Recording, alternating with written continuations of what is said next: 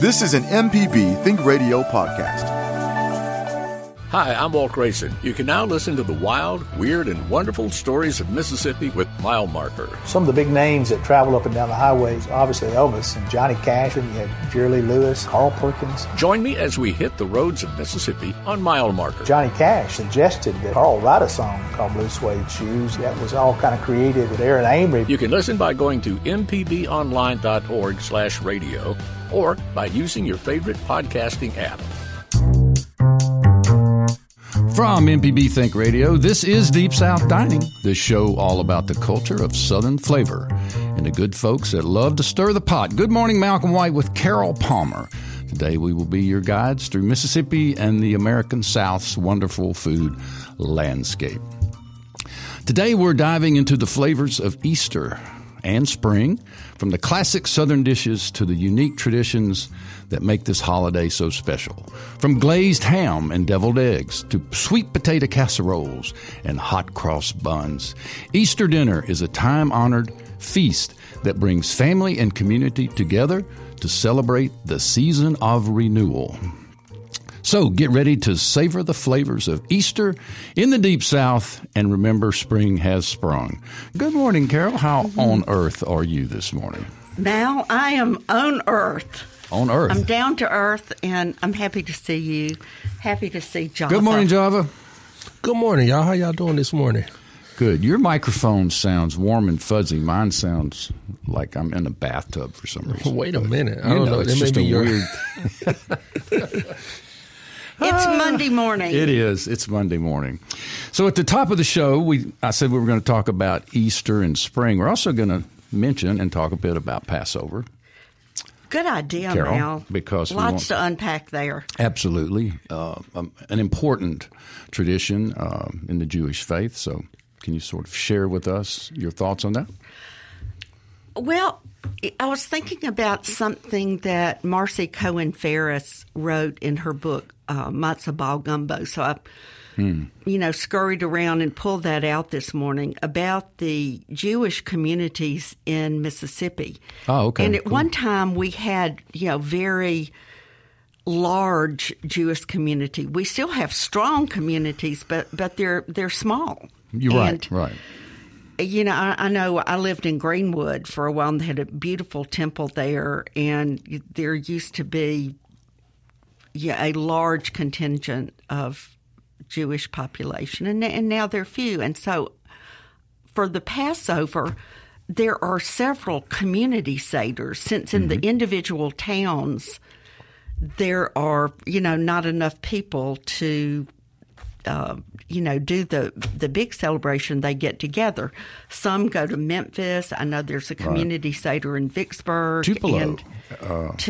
When growing up in Tupelo. Boonville, there were two Jewish families, the Feldmans and the Rubensteins. Many of our listeners know well Michael Rubenstein, who is one of the greatest sports writers to ever walk the face of the earth, and who was with WLBT, was a sports director.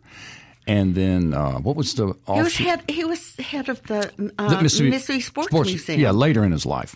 But anyway, so growing up in Boonville, I hung out with Michael Rubenstein and his brother Ted, and I would attend various functions at the synagogue, which was in Tupelo. Yeah, and I wonder if that is a place for community seders now or not. But I thought about it, and I think Marcy Cohen Ferris may indeed call us during the show and tell us about a typical meal.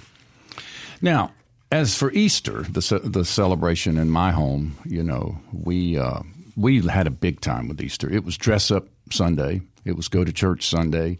It was you had to wear socks and a tie. And what I call and slick your hair down. No, we didn't have any hair because we wore flat tops.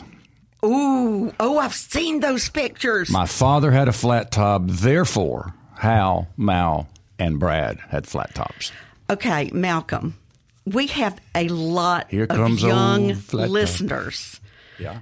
You must explain what a flat top is and how one gets a flat top. Yeah. Java's kind of shaking his head. He doesn't know about flat tops. Not too much. Well, it's a very closely cropped haircut with the top left standing. Usually you'd put a little wax on it. And but the sides were shaved clean. The back was shaved clean. And the very top of your head, your hair, a little bit was left, about an inch. How did it Kind of like a military? Yes, kind of? military. Okay. You got it. It was more hair than that, but I don't know how it stood up. I mean, it stood up. We had wax. Wax. You put wax. But I didn't care for that look at all. So that was more of a crew cut where it would stand up. That was military. But we were flat tops, which meant that there was hardly any hair left. It was just sort of flat on the top. I've got my men's fashions. And it was a day in which you wore hard shoes, dress-up shoes. And so your feet would hurt by about halfway through the sermon. And you were ready to get home, kick off the hard shoes, and crawl into and under your grandparents' dining room table. And what was on top of the table? Oh, boy, the Easter spread, Java. What is involved in the Easter spread? Well, I mean, you're going to have that ham. And then just your various sides, lots of green beans and green things and representing, that spring season. But I don't know if anybody does it like we do in the South, and to the point of what you were saying with the hard shoes for church. I mean, it's like an extra type of put on. Right. Everybody knows Sunday best, but it's a little extra on Easter Sunday. Right. You would really show out. In fact, for us, what Sunday best was maybe a little coat and tie, but Easter involved a bow tie and hard shoes. And usually a nice, bright, vibrant color. Pastels, my friend. There you go, pastels, which would carry over to the table. Because I know many a time in my grandmother's house, with all of the kind of oranges and the pinks and kind of purples to brighten up the room and the table, along with the Easter eggs that we would dye. And man, was that fun.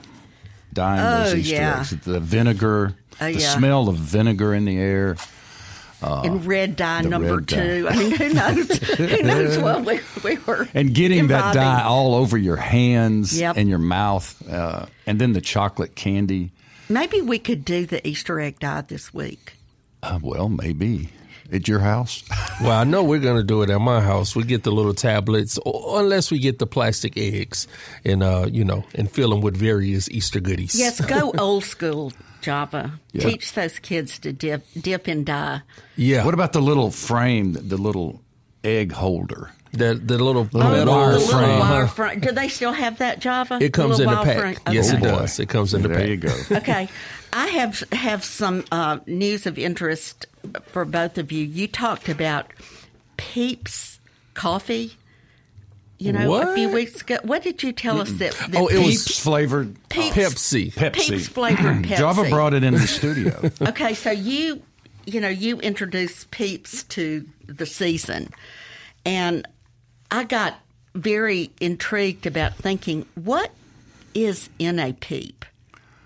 Well, You want to know? do y'all remember I sent you a couple of weeks ago what's in a the pastry? Oh, Lord. Twinkies. I sent you what's in a Twinkies, And and you both don't of you wanna said, know. do not share. Okay.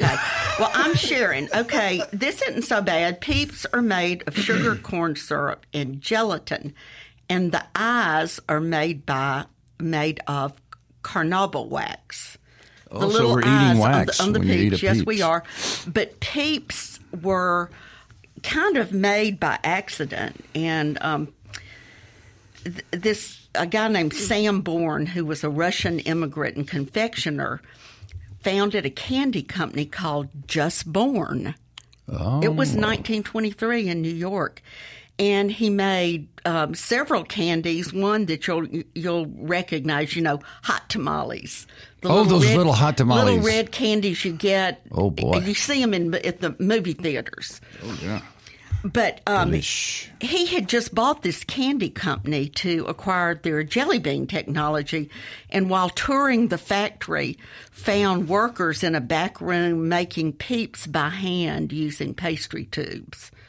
And at the time, it took 27 hours to make a Peep. What? Because it required a lot of time to dry. You know how Peeps are very...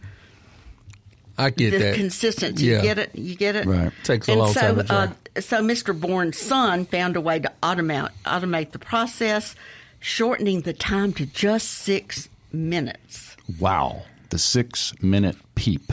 Yes, and You heard it here, folks, on Deep South And Dining. it's a on liquid MPB Think marshmallow. Radio. It's pumped with compressed air and formed into its final shape. Then it goes into a dusting chamber and gets sugar coated. And that's, I guess, where they put all the different flavors on because, I mean, the Peeps come in basically whatever flavor imaginable now in 2023. It used to pretty much be yellow. Right, Malcolm, when they started off in yellow, pink, and but blue. It has evolved. I mean, Yeah. cotton candy, sour watermelon. I just looked up. You're talking to an expert here. You can Well, find. he has kids. Now that is true, and I'm a bit of a trier, especially when it comes to candy. But this pancakes and syrup flavored Peep, No. Oh, no. birthday cake flavored Peep, fruit punch, all kind of things. So, whatever kind of flavor Peep you want, best believe it's out there. Even hot tamale flavored Peeps. There you go. Okay, Hey, well, that blends the history together, but I'd like to know if any of our listeners out there have any opinion on Peeps like they do hot dogs and frog legs. Well, we will know shortly. You're invited to call us here in the studio and talk about Easter, Passover, Peeps, whatever is on your hearts this morning. We'd love to hear from you. I went to the Township Jazz Festival yesterday and heard some remarkable music. And our comrades, WJSU, Cool and Current, were there. But, man, I heard some great music. Raphael Sims does a remarkable job of putting on that Township Jazz Festival. But they had some great food and beverages out there. It wasn't your typical sort of corn dog, hamburger food truck. They had this really good Chicken on a stick. They had this really good barbecue set up. And Hal and Mal's, formerly, I was involved with Hal and Mal's, but they had set up a food booth, and they had shrimp and grits and red beans and rice and po' boys and tamales and nachos. It was really well done. So you could get like a latte from the coffee shop across the street and a shrimp and grits and listen to jazz on the lawn out there. It was really cool. It's very cool and very modern. Yes. So, That sounds like a great Saturday. and it's in a tent. So, it was nice and cozy, and everybody had a seat. Nice. Very civil. Those as they seats say. get more and more important. Indeed, they do. This is something. So, Java, you were on a road trip, right?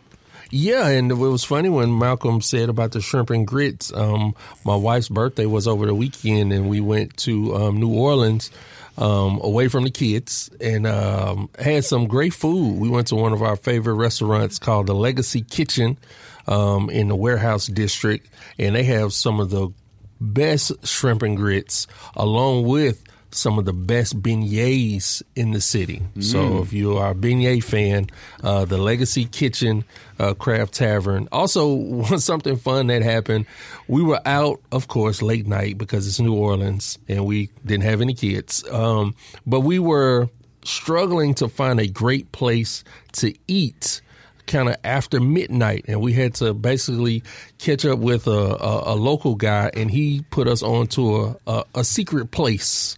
I'm not even going to blow up the spot. I'll tell you guys after. Okay. I was going to say, you're not going to share. No, I'll share it with you. But What is it, like a speakeasy or something? Not a speakeasy, but it has that kind of vibe, and it's a hidden gem for the late night crowd. You can't do this. Yes. No, you can't. We gotta- have several thousand listeners. Well, they're going to Then have it to. wouldn't be a secret. They're going to have to contact you personally. Yes, they're going to have to contact me personally because I'm going to hold on to this place. I don't want this place to get overrun. Ah, And then keeping it for yourself. because it was some of the best 2:00 in the morning shrimp po' boys. Now, was ever. it food or music or both? It was just food, strictly food. There used to be a place out on Sunset Drive called Estelle's, which was a late-night place back in the 70s and 80s for Jackson music goers and club goers, because all the bars would shut down at midnight, and we'd all go out to Estelle's and get fried shrimp and chicken and gumbo and red beans and rice. That reminds me of a place off County Line Road. It was called Giovanni's, which would be open late night. I think I got that name correct. But it was a nice place. You can go and get some calamari at 2 a.m. when everything else was closed. Yeah. You know, the Subway used to serve food in a separate little building. They would have fried chicken. You remember that, Carol? I do indeed, and what great music. And now there is a blues marker where the Subway was. Absolutely. Okay, Mal, we hadn't talked about your kitchen. What was going on in your kitchen this week? Well, it was kind of quiet, but Kara made a cake for you guys. So you have round 2 of the Ponchatoula strawberry reduction to go over your pound cake. Now, what's different between this dessert today and the one last week last week's was a strawberry cake with strawberry reduction. This is a straight-up pound cake with reduction on it. So I'm good with that. I love her pound cake. What about you, Java? Yeah, I'm good with any gifts. On a Monday morning of the edible kind. If you didn't see the special on WJTV, they ran a special about the Buckethead Judges, Carol. Yes. Which you're a Buckethead Judge. A member of, but you weren't. They ran a special about the story and the history of the Bucketheads. And I was thinking maybe Java ought to be a Buckethead. Well, oh, wow. Anyway, just a thought. I don't know. We'll see next year. Yeah. Yeah, we'll see. Now, speaking of gifts, before we go on to what's in our kitchen, I brought you guys a gift, and you can't top this. Oh, I boy. brought you some Ukrainian condiments. Oh, boy. That's interesting. You Ukrainian know, condiments. John's grandson, Justin McClure, he's been living in Africa, and he's had a Ukrainian or Russian girlfriend lately, and how he came across Ukrainian condiments. I guess these came home in his suitcase, but this is a mustard for you, Malcolm.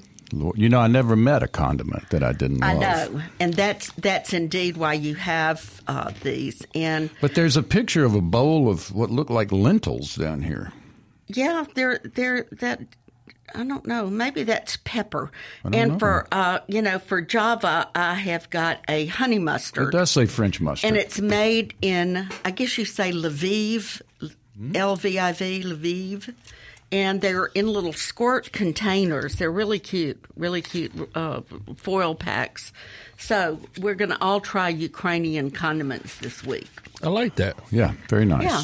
Very thoughtful and very appropriate. Yeah. Mm-hmm. In my kitchen this week, Go ahead. I had a couple of good things, and one was took me back to the 50s and 60s, and Malcolm, it was crab meat imperial. Oh boy, that's a good one. I know, sort of a casserole of goodness. It is a casserole of goodness, and tell our folks. Yeah, but in the 50s and 60s, all the moms who were in luncheon clubs had a set of these shells, these coquille shells. Yes. And we didn't have any, but I remember seeing them. Yes, and well, we certainly had them in my kitchen at the Everyday Gourmet. People would still come ask for them, but within that, you put crab meat imperial, which is a dish that was first introduced at Thompson's Seagirt House in Baltimore back in the late 1800s. And I don't know if you know what a Seagirt is. I don't, but I hope I'm about to learn. Yeah, well, I thought they misspelled grits. But a Seagirt means it's surrounded by or enclosed by the sea. And I think the name was used much more a long time ago. I mean, it could be a castle on a Seagirt, or castle a made restaurant, of sand. A restaurant on the Seagirt. But Jimi Hendrix mentioned. Go ahead. Well, I went to the place in Morocco where Jimi Hendrix wrote the song "Castles Made of Sand." Okay, Seagirt. Okay, so back to crab meat imperial. You have beautiful lump crab meat with mayonnaise, Dijon mustard, lemon, Old Bay seasoning. I mean, it's a mayonnaise base. Stir it all together, put it in a casserole dish or in the aforementioned ramekins or shells. Yes. And a few breadcrumbs on top, bake it in the oven. And Until it just, bubbles. It is Bubble, just bubble, bubble, bubble. delicious. My husband, John Palmer, was so happy. Of course, he's a 50s and 60s guy. Right on. That's so good. that was one thing happening in my kitchen. Okay, so we're talking about Passover, Easter, the coming of spring. Got a couple of comments from listeners who texted me. Java. Chico says that he will picket your house until you tell about the after hours eatery. So be forewarned. Chico, I think has my cell phone number. He can text me, and I will gladly tell Chico. And Barry White, one of our great listeners and great friends, reminded us to eat a peep for peace. A peep for peace, and I will just say, Malcolm, peeps for the people. That's right. Bring it on. Bring it on. All right, we're going straight to the phone lines here. Macy Hart has joined us. He lives in Jackson, Mississippi, and he's got some yakking to do about. And what an honor. I know. Hello, Macy. Good morning, guys. Can you hear me? Absolutely. You're loud and clear. Well, good morning, Carol, Malcolm, Java. What a treat. And I missed the very first part, but my good friend Kelly Butler called me immediately and said, "Get on the phone, quick." So did your friend Marcy Ferris. She's driving somewhere, and she sent a text and said, "Get Macy Hart on the phone." Of course, we didn't have time, and here you are. Here I am, and Susan's with me as well. So I have a few things, and I do apologize for missing the first part. I came in on the peep. Well, we were talking about community seders in Mississippi in the towns that the Jewish population has been diminished. So that's what we said, and then you can take it from there. All right. Well, first, thanks for all of this informative information. I think, I'm a great believer and fan of public radio and public television because it educates the community, and that always gives us great joy. So Passover starts. The first Seder is Wednesday night. It is Susan's and my favorite of the Jewish holidays, and we have plenty of them. I wanted to tell you that some of these community Seders are legendary, but the communities have gotten so small that they're not like they used to be, but what is. So in Natchez, Mississippi, as an example, when they had a community Seder, it was so big because all people all over Natchez would come to the Seder, and it had to be held next door. I believe it is in the Presbyterian Church's social hall. And they would have over 100 people come, and there were never there were in the turn of the last century, community Seders. But up and down the river, Greenville, Pittsburgh, Jackson, all these Meridian, all these communities that were at one time really large communities. The issue of Passover is simple. It is to remind, I think, the best message for the Jewish people is it reminds us that we too were once slaves, not to forget the story and to remember that we are not allowed, as I call it, to be sideline sitters. We have to be in the mix. The Hebrew words are tikkun olam, which means to repair the world, but it really means to repair the neighborhood you live in, or repair the community you live in. My favorite dish, this is not one served at a Seder, is something called fried matzah. And I take a whole sheet of matzah and I soak it for anywhere from 15 minutes to a half an hour, just like I would soak a piece of French toast. And then in egg, thank you, Susan. soak it in egg, and in about 15 minutes or so, it's tender, and I fry the whole sheet. And I say fry, I put it in a skillet that you can flip it, and I put egg around it just to hold it together and to make it like a matzah omelet. We call it fried matzah in the Hart household and the tradition of 4 generations, and it's a favorite. Matzah ball soup is such a treat, and we had a great event once. We were in New York, and it was during that time, and we were at one of the famous delis, and Susan ordered in her very, very civil, non-Southern accent, matzah ball soup, and the waiter was so amused that he yelled out in the Carnegie Deli, "I got an order here for matzah ball soup." I love it. And anyway, Macy, would you Carol, tell us or tell our listeners about matzah and why you eat unleavened bread at Passover? Sure. Matzah is unleavened, which means it did not have time to rise when the Israelites were fleeing the Pharaoh and heading towards the Red Sea. And so all along the place, since this is the story of the Exodus, so to speak, from Egypt, the bread did not have time to rise, so it became this unleavened bread. So it is central to Passover. Like Susan and I and our family members and many Jewish people do not eat any thing with yeast or some flours. And there are different traditions, by the way, between the Sephardic Jews and the Ashkenazic Jews with regard to what are some of the things that are that some people don't eat during Passover, grains, etc. But it was about leaving. It was just about leaving Egypt so fast. That is the simple explanation of it, and it's as close a reminder as we can get. I like matzah, and I could eat it year-round. Most people can't stand it, but I carry it by the box, and I go to restaurants. I have my matzah.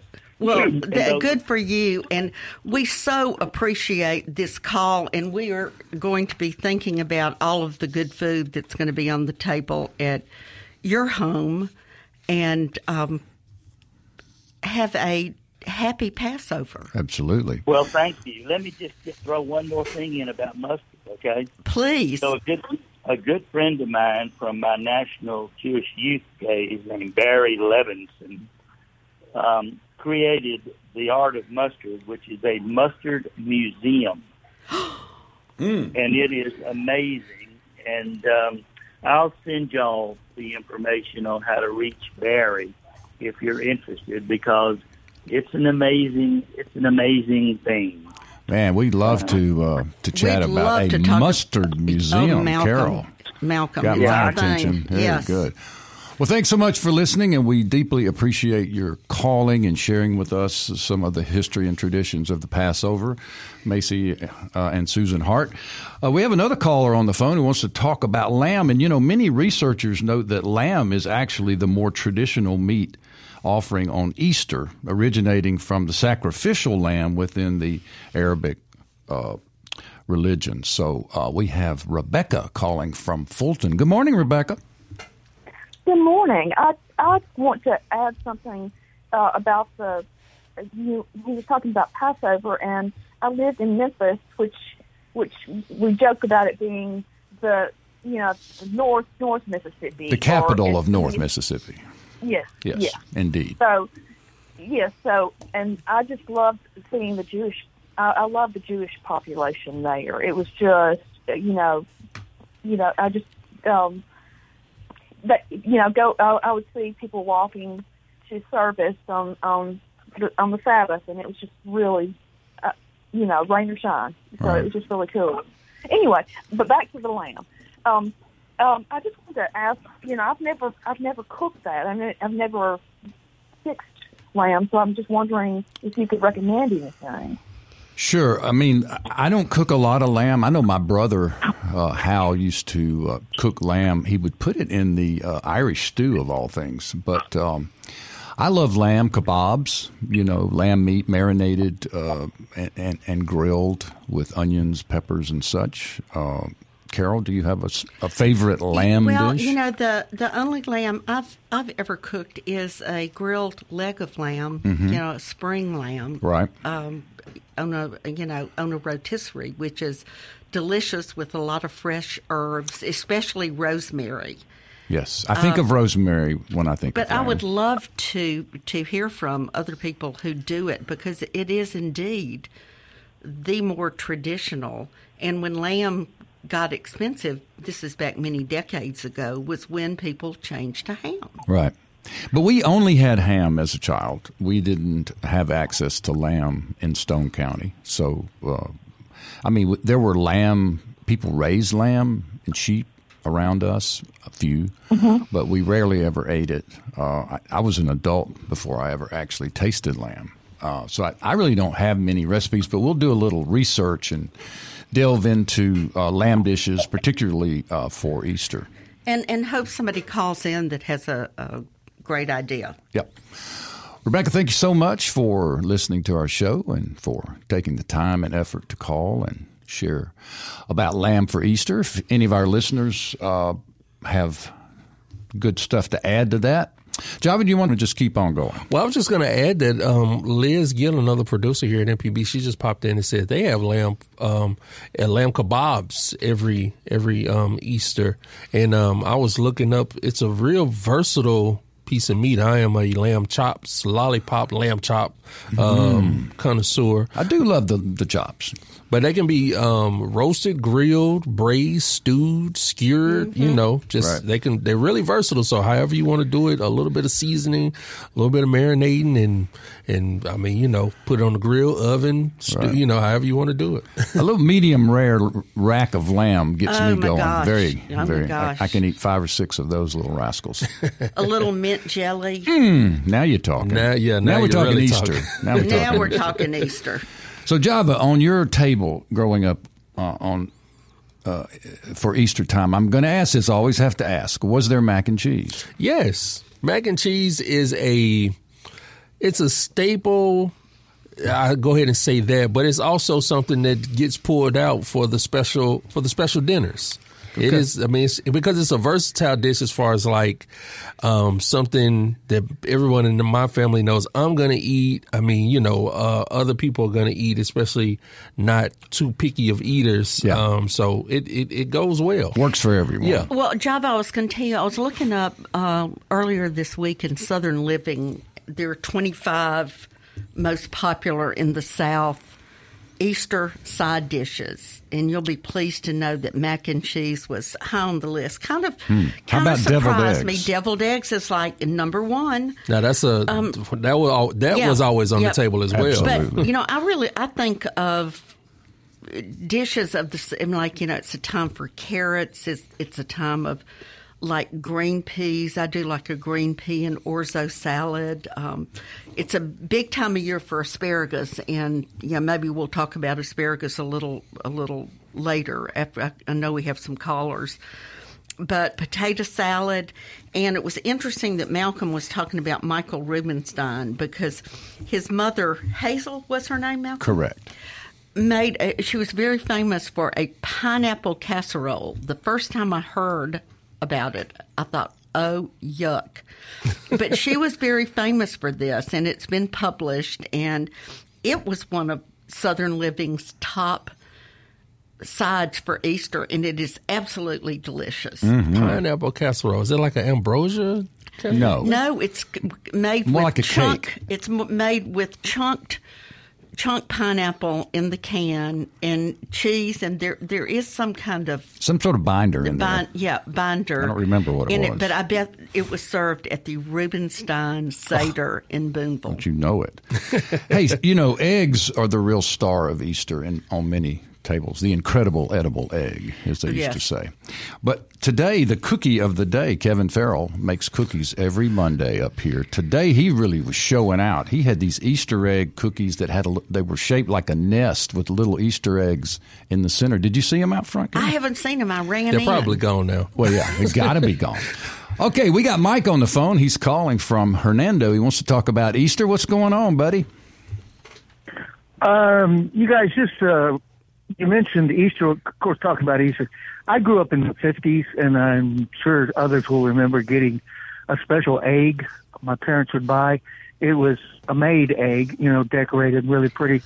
Had a hole in one end and a little bitty scene, Easter scene, inside the egg. Those are such a treat, and I know you don't see them anymore. Yeah, that was the most beautiful thing. There would be like a panorama inside the egg. Yeah, there was a little scene. There was about the hole at the end was How about big the was size. The egg?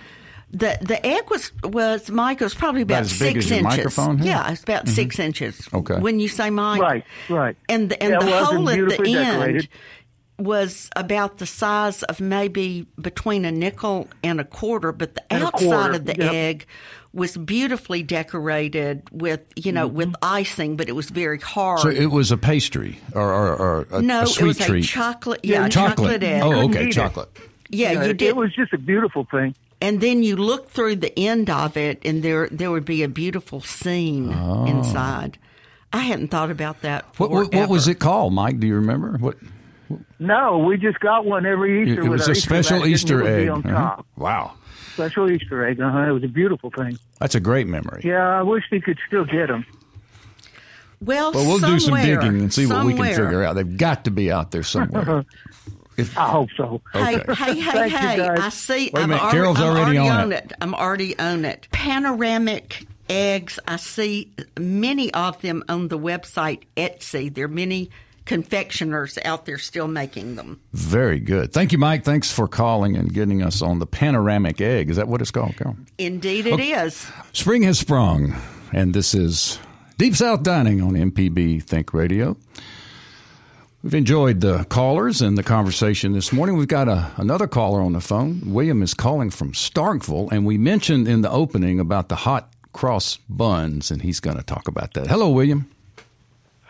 I'm sorry. I'm not going to talk about them. I just know you mentioned hot cross buns, and I just thought it was that I'd add it to the list. I didn't know whether it was a Yankee tradition. I'm actually Canadian, but it was always an Easter tradition.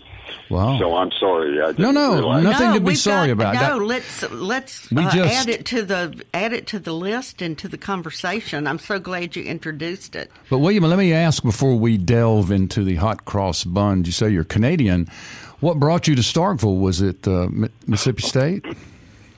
No, I'd been in the Royal Canadian Air Force and went back to college, and my major professor noticed Dr. August Raspet's flight research program here at Mississippi State, and I was had a chance to get into a huge aviation industry in Toronto if I got through school here. But while I was here, a new coincidentally, a Baptist prime minister killed the program, and suddenly there were 10,000 engineers and 10,000 office workers out of work in Toronto. Oh. And at the same time, I got invited to teach a course for an ailing prof, and they never told me to go home. Maybe I shouldn't have said that. They did tell me to go home once, maybe. Yeah. Well, that's our good fortune. Absolutely. Yeah, my good fortune, but it's been a wonderful experience here. Thank you so much. You're so welcome. We appreciate you listening. Hot cross buns, it is indeed an Easter tradition, and hot cross buns are sweet, spicy yeast rolls, and you paint or cut the shape of a cross on top of them, and it really is a once a year thing. And yes, and I remember them well as a child. But my mother-in-law, Zita Piggott, used to make these amazing Easter breads, these giant round breads, and she would embed whole colored eggs into the top and bake them into the bread. Have you ever seen that? Never Java, seen you ever- that. And what was her heritage? That She was Austrian. okay, well that sounds like a good Austrian Yeah. tradition. And now my mother-in-law Armenian. is Armenian. She has many traditions, food traditions, and she and her husband Rob actually managed the Armenian Food Festival in Richmond, Virginia. So I've had great exposure to their culinary, all of their culinary delights. And, of course, Kara is a fabulous cook and carries on a lot of that. So hot cross buns, and they're very, very historic. Some date it back to the 1300s when monks would make them in the various abbeys and take them to the poor. and the Easter. cross that was, I guess, cut into the top of the bun would expand and be more prominent once the bun was. Once it's made. And it's do you remember there used symbolic to be a nursery rhyme, hot cross buns? Yes. Hot cross buns. I bet Java knows. No, he doesn't know the nursery rhyme. Well, we will uncover the nursery rhyme. So glad we brought this subject up. Absolutely. Now, it is springtime, and it's planting time, and I, for one, am busy in the garden, as are many of my friends who grow fruits and vegetables. It's an exciting time, the spring, and so asparagus. We've sort of talked about asparagus in this season, and a friend of mine, Susan Lyles, who you remember from the Arts Commission, that grows asparagus. And she says once you get them going, they're very easy to keep going unless they freeze. But anyway, she has a nice patch of asparagus plants in her garden, and they just pop up and you snap them off. But there are many things about the asparagus. There are many ways to prepare it. There are many ways to care for it, to keep it from going bad.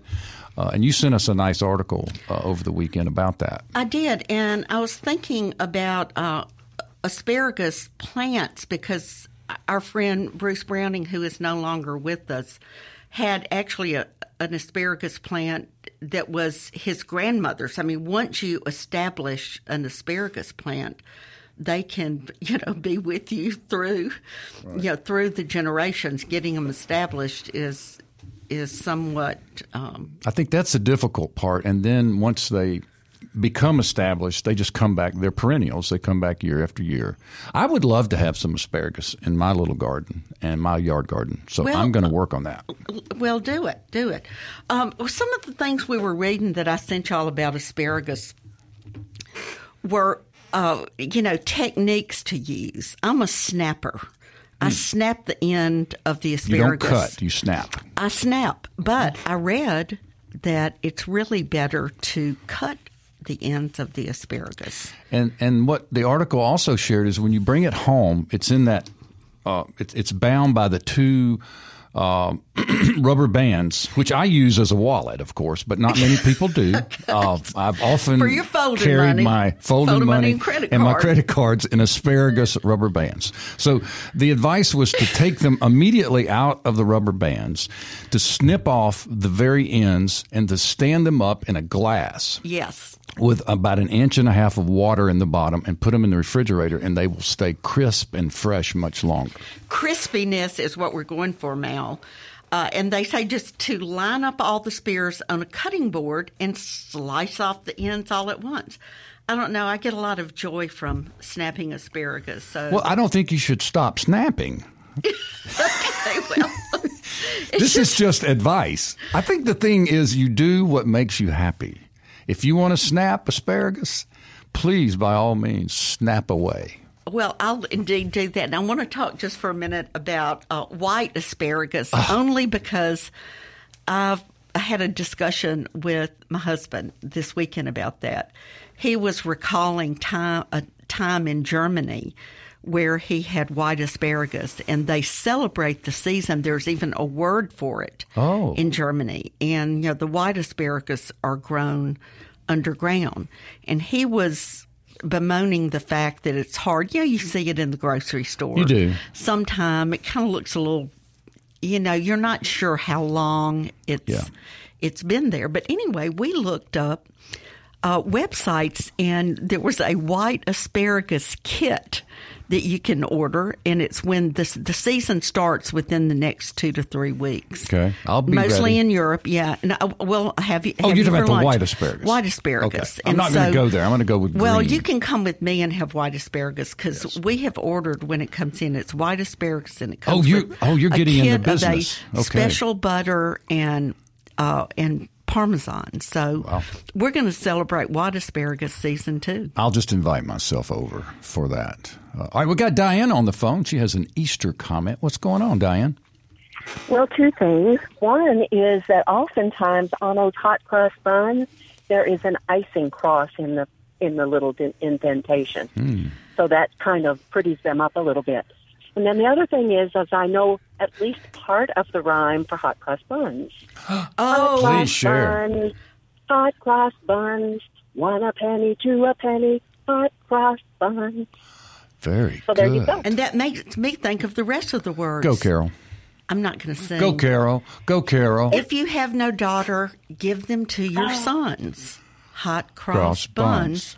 Hot cross buns. Wow. I didn't know that part. I'm so glad. Well, I had forgotten my it. Repertoire. I had forgotten it until you came up with the first of it. And I dug deep. And that's why Deep South Dining exists. It's deep. It's deep. Folks.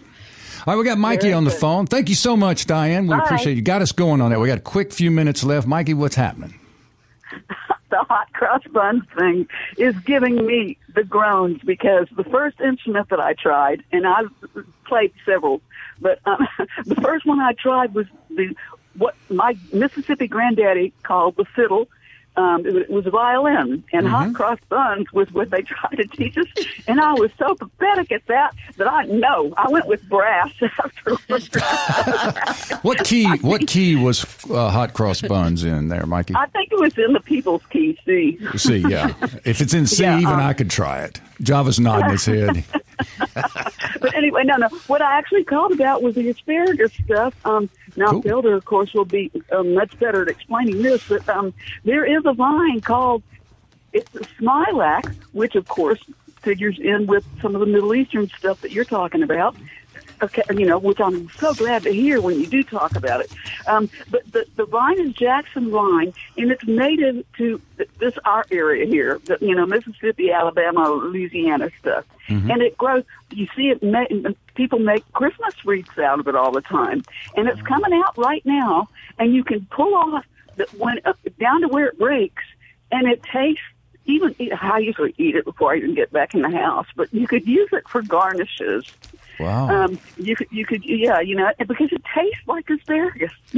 Yeah, and what did you call it? Smilax. I had no idea you could eat it. I decorate with it.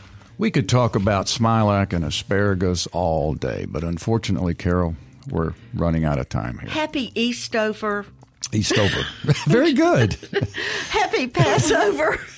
Happy Easter. Happy Eastover to all of our friends and listeners. We want to thank you all for listening. I appreciate all the folks that stop me on the street and tell me that they love listening to our show. It means a lot to us, and we appreciate it. And we appreciate it when you listen. We appreciate it when you support public radio in Mississippi and when you call and talk to us. Deep South Dining is a production of Mississippi Public Broadcasting's Think Radio.